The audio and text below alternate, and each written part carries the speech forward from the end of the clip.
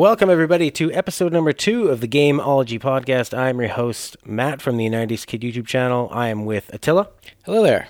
He's a game developer from Blue Screen Productions. He has a game out right now, Robo's World, the Zarnok Fortress. That's right. Out on Steam if you like Metroidvania mixed with Mega Man and speedrunning. But here we are going to be talking all about elements of game design. What makes games fun? What makes them not fun? And on this episode, we're going to be focusing on procedural generation, and that's something that's really come into focus over the last couple of years. I think game developers are really starting to fall in love with that, and gamers all over again. Now, let's a quick history of it. There was a game that came out in 1980 called Rogue. So if you've heard the term roguelike, that's what it's from. Now, because there were memory limits, this forced the design into creating procedural generation. They used ASCII characters, ASCII characters, to make a visual interface, and the dungeons and enemies were all randomly generated, and that's where you get the term roguelike. Now, there are other big examples. Tetris is a randomly generated game. Dwarf Fortress had hundreds of procedural systems, very, very complex. Diablo in 1996 with its random dungeon layouts, random item generation, and of course, the big one, Minecraft. So, Attila, what did you want to delve into on this topic? So we actually sort of started to get into procedural generation at the end of our previous podcast when we started talking about Minecraft when it first came up. And I just figured it was a topic that really deserved its own podcast, so we could just talk a bit more about the strengths and weaknesses of using procedural generation. And as you sort of touched upon, it's not just about procedural generation of environments like the roguelike games, or even in the case of generating Minecraft's world, but it can also be a procedurally generated experience like you have in Tetris or other puzzle games and that sort of thing. Mm-hmm. Now, it's the interesting thing about it, obviously a big pro of procedural generation is that you can have an endless experience with it, and for gamers that can be a fantastic thing if there is enough there to keep it interesting. The con of it is that it could be boring and that you are kind of flying in the face of the narrative structure and having written beats of a story with peaks and valleys. Now, my favorite game of all time is Shadowrun for the Sega Genesis, and it was a game that combined them in a fantastic way in that there is a mainline story, but there is a random quest generator, and you could go to 5 or 6 different quest givers, and they would give you, because this game was all text, they didn't have to re-record any of the dialogue, so they could just sub in different names, different randomly generated numbers for prices that you would get, and the loot that you would find, and this game could go on forever. You could beat it, and you could still play for years and years, and it would never run out of different missions for you to run on. So I can see why that for developers is a fantastic thing, and for gamers like myself, it's a great thing. So, have you been using this much in developing games, or is it something that you're interested in? I really haven't, because I actually come down much harder on the side of having everything in the game being touched by a designer.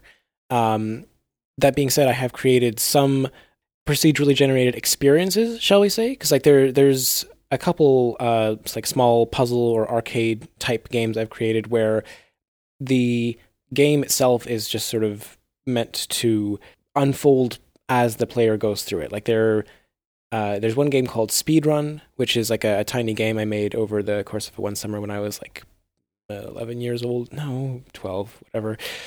I was young.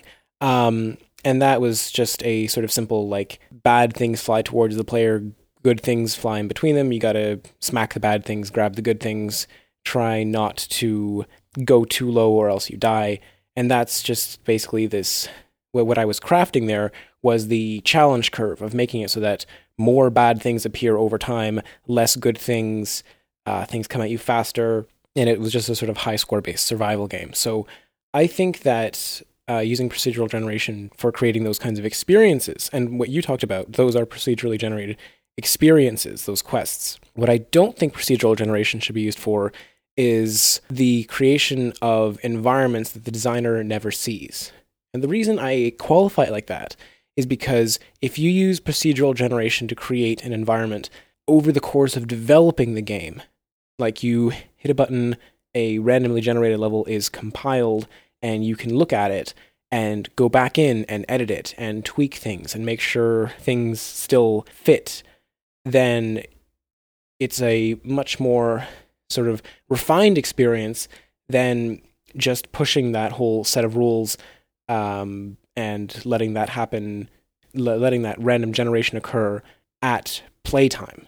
Well, it kind of makes you think that, I think that is definitely a weakness that can happen. Is you look at Mario, is one I was thinking of, and could you have a randomly generated Mario sort of maker before the game came out, where the level designers had certain, like, did they have a Mario Bible at Nintendo that Miyamoto makes them all abide by? Because I think when Mario Maker first came out, people realized it's really hard to make a great Mario level, and Mario is one of those games that you can just run and sprint and jump, and it rewards you running fast and making that leap of faith. Where I found with, say, Donkey Kong Country, a lot of times I would run and jump, and I'd want to have that experience, and I'd get punished because I'd get impaled up the ass by a rhinoceros horn. Whereas people making these Mario Maker levels, at first they had to learn and really go in there, and like you could easily paint yourself into a box. So I'm wondering if Nintendo could have like a set of rules where, like, we know that these work, and could you make an infinite amount of Mario levels through that? We haven't really seen it yet, or maybe we don't know. Maybe there's only robots that work at Nintendo and churn out Mario games, but perhaps they could take, you kind of have, when I was thinking about procedural generation, I was thinking that it almost takes the place of a human's involvement in a way of like multiplayer arenas. Now, when we were talking on the last show about using the same environments over and over again, and how do you make that interesting? Well, Call of Duty, why is it interesting to play the same map? Because the people make a different experience every time. Yeah. So procedural generation is the AI making it interesting for you every time. It doesn't have a human there to like act a little differently to make different moves on the board, but it has different enemies to throw at you and different combinations in that way. So I was thinking of what games you could do it with, and I was thinking Hotline Miami. Yeah. I think that's definitely a game that you could just have these rooms generated in such, it almost feels like they really are, but they are crafted in a way that it ramps up and it teaches you the difficulty. You're saying that you would never be comfortable with it being put out there without you kind of having an eye on it, but yeah, but only insofar as the actual game environments. Like you sort of, when you're touching upon the Mario side of things, like, has Nintendo created the sort of Mario Bible by which Mario levels can be randomly generated? It sort of goes to the heart of, like, how are these systems created in the first place? And the answer is by creating essentially the same set of rules, not just that the game abides by, but that abides to our expectations as well. Like, you need to make sure enemies, they should be placed on the floor. Usually, like enemies with legs, those have to be placed on the floor. They should not be placed in such a space where when the player dies and respawns, that the player gets insta-killed by those enemies. Coins should never be outside of the player's reach. You should never have a coin just floating midair that the player can never reach. And there's a number of these rules which you have to sort of teach the procedural generation system one at a time. Most importantly, can you create a system where every jump that the system goes to create is possible? So you need to feed in all the data for possible jump arcs for the player, like how far can they jump, how high can they jump, what are all the different sort of combinations of speed to height that will make sure that all the jumps are possible. Like, can you add a block somewhere so you can make an in-between jump somewhere? Are you going to run up into a situation where there's just an otherwise unforeseen combination of enemies? Like, that's probably the reason why Nintendo has a tool as sophisticated as Mario Maker, but not something that can create levels procedurally, because there are simply so many elements that the procedural generation could choose from at any given time that it could easily create an unforeseen combination of elements that just turns out to be impossible, or otherwise too difficult to the point where it's just not fun anymore. Yeah, and when I think about a Mario level, I'm thinking, what makes it fun? And if I'm thinking about a two-dimensional Mario level, what makes a great level? They're really just a series of challenges, one after another, that get increasingly harder as the game goes on, and they're done in a really charming way, as opposed to, say, a 3D Mario, which requires a lot more thought. Because I think one of the best things about, say, Mario 64 was hopping in a level, getting a clue, looking around, seeing something in that limited draw distance that it had on the N64, and finding out, how do I get there? And I think that that's something a procedural generation could never do. unless I'm very naive and ignorant to it, and that there's a way that they could teach it, and eventually the robot could also make that level while hosting this podcast at the same time. and I guess I miss that touch of it. It definitely has its place, and it doesn't. So actually, there was another game I was thinking about very recently that could easily have, and that's Metal Gear Solid 5, which is a game that reuses a lot of these same environments, and you are doing basically the same mission over and over again. You attack a village, and they just say, this is the guy you happen to be extracting this time. He's this level, and that's what makes it interesting, so that you extract a guy who has a skill you need for your base, and that could easily be procedurally generated as you just go on this ever... They could even do it with the a big carrot in that, and Metal Gear Solid 5 is upgrading and unlocking different weapons. And you could, in a way, generate just a better sniper gun or a better pistol, and just like tweak the numbers and keep that going on and on forever. In a way, it's a lot like grinding in RPGs or pretty much any game now. Well, that kind of like randomly generated levels, like you or not levels, but weapons. You see that kind of thing in Borderlands, where they're always talking about like, oh, there's an unlimited combination of guns because you can just take any part and combine it with any other part, and there's just so many guns in that game. And that works because it's either not like necessarily a single player experience. Like I know you can play it multiplayer, but it is like a cooperative multiplayer experience. Because if you leave all the numbers of a weapon's like various statistics of, but like its rate of fire, its power, all these kind of things, even if you were to assign values like weighting so that you could let's say your weapon has the rate of fire, the damage, and the clip capacity, just those three values, and you have to say like, okay, I have 100 points and I'm going to assign no more than like 33, 33, 33, or some, 34, just to make it even. And you could sort of like create that constrained system, but then you might find like, oh, well, having a clip capacity of 2, but then having a super high damage and a super high rate of fire makes a gun way better than if it has a like 90 in clip capacity, but then like a super low rate of fire and a super low damage.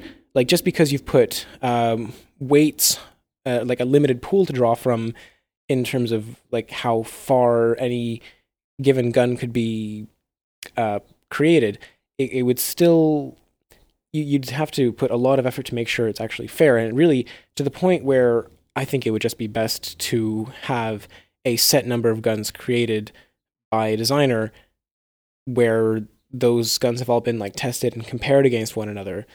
And then, because the other thing is, it's not just about numbers at the end of the day. It's about, does this weapon feel fun to use? And I think that's sort of the driving point behind a lot of my feelings on not creating wholly procedurally generated environments. That yes, you can create an environment that is endlessly possible to traverse. Like even a three-dimensional environment would be much more complicated. But you can just have a system that makes safe guesses and always makes a jump that's like easily within the player's attainable like reach or what have you. But at the end of the day, if you're just creating a system that makes safe guesses or possibly not safe guesses, what are the odds that something is randomly going to spit out something that's fun? And because fun is this sort of difficult to pin down quality, I'd say that makes a procedurally generated environment very difficult to craft just by using procedural generation alone. Yeah, when you're thinking that, I was thinking of like a really satisfying jump, say, just to go back to Super Mario Brothers, because it's such a basic language everybody understands. If it could know very easily how far the longest jump is, but then if it accidentally puts in, a Koopa flying in the wrong direction, that it could make it impossible. Yeah. Very easily. I mean, that's why with Mario Maker, no matter how much of a jerk you want to be when you're making your level, you have to complete it yourself. Yeah, and it's exactly. it's the smartest thing in the world. And in that way, they have quality checked against the random generation of people. Because as we've seen on the internet, when you give enough people the ability to do something, you get a gigantic range of good to awful to genius to horrible. A game that came out recently with some procedural generation was Galak-Z. And this was a very challenging game, and it used this sort of roguelike thing of randomly putting enemies in. And what you find with a lot of these games is that they are a lot of times about loot, which is why Diablo was so successful, Destiny, Division.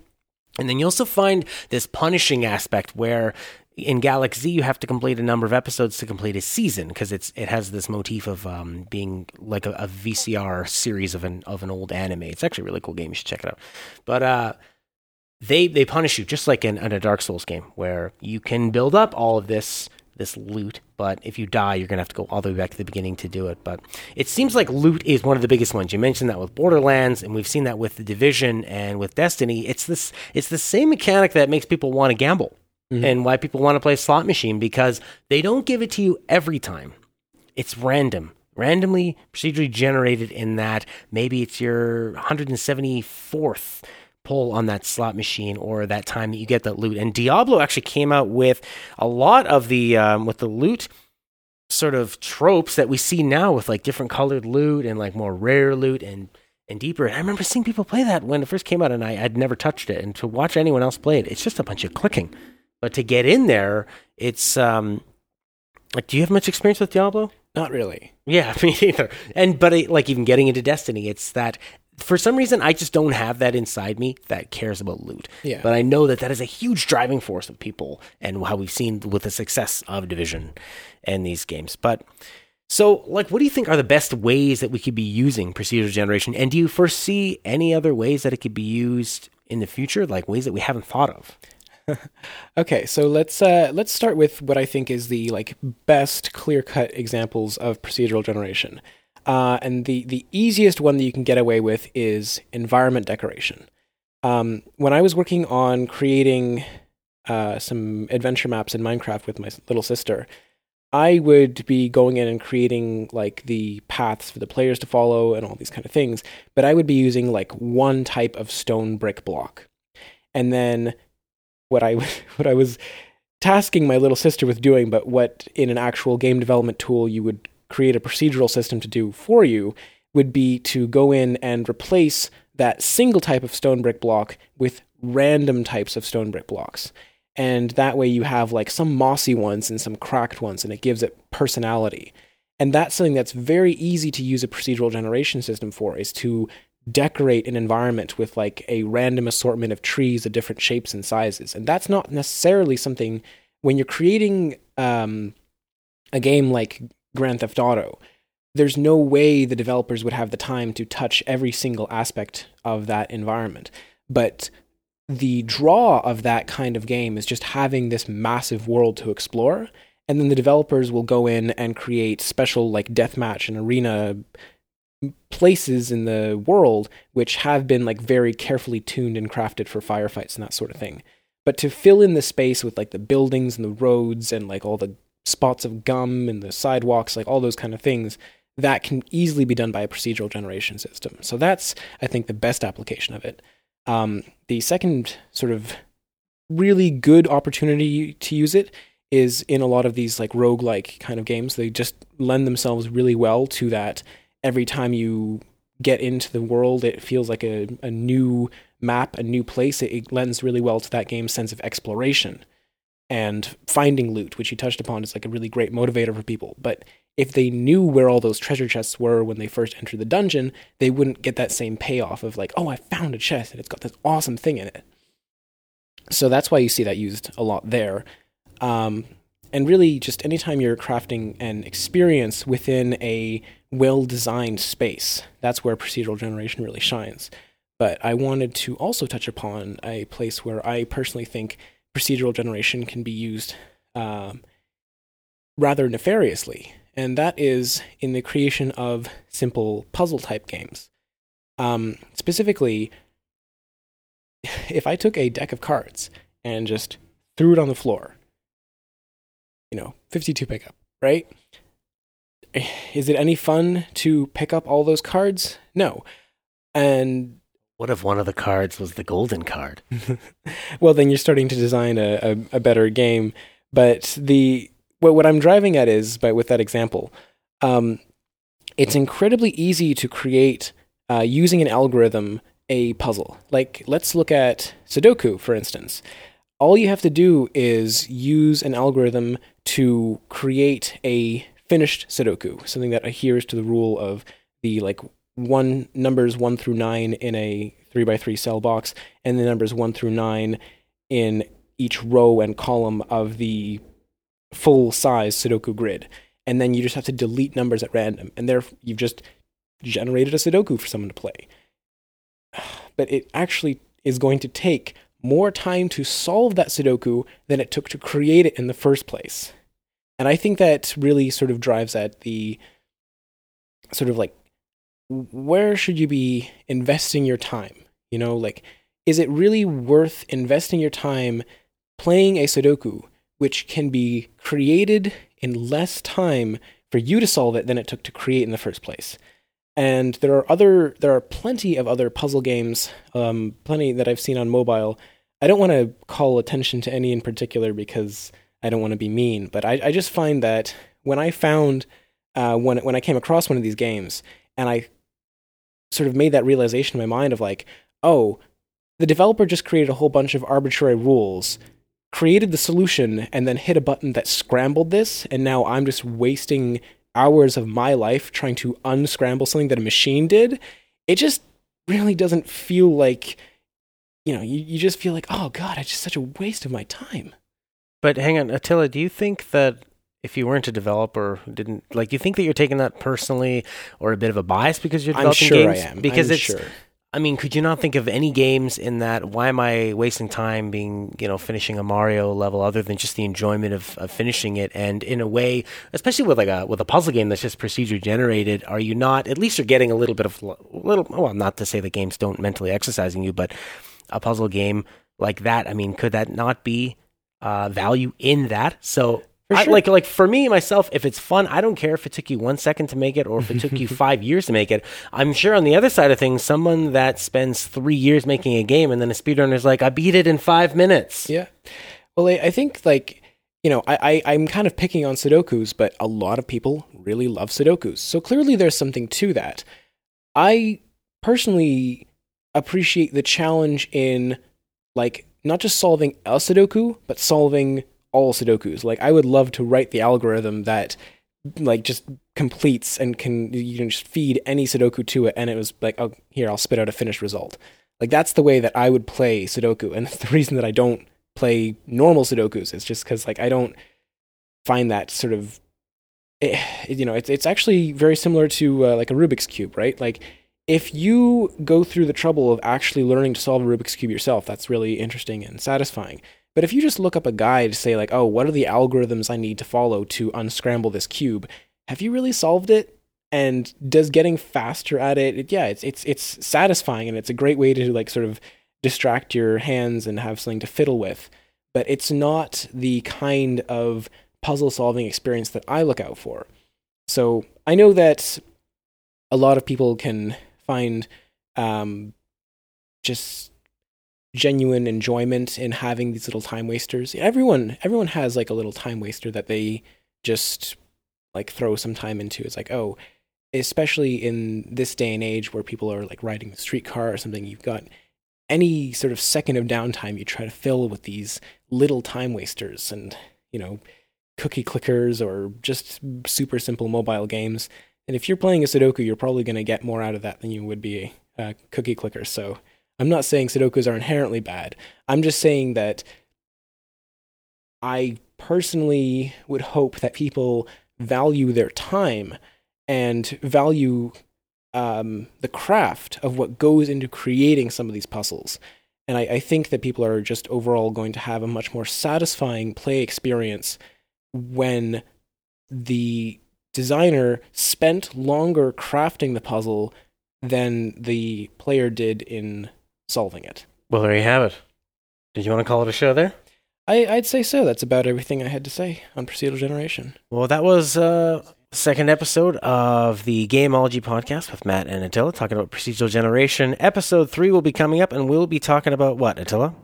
The very next topic that we have on our roster is talking about what I'd written down as over-innovation, but we're going to talk more about that in just a little bit.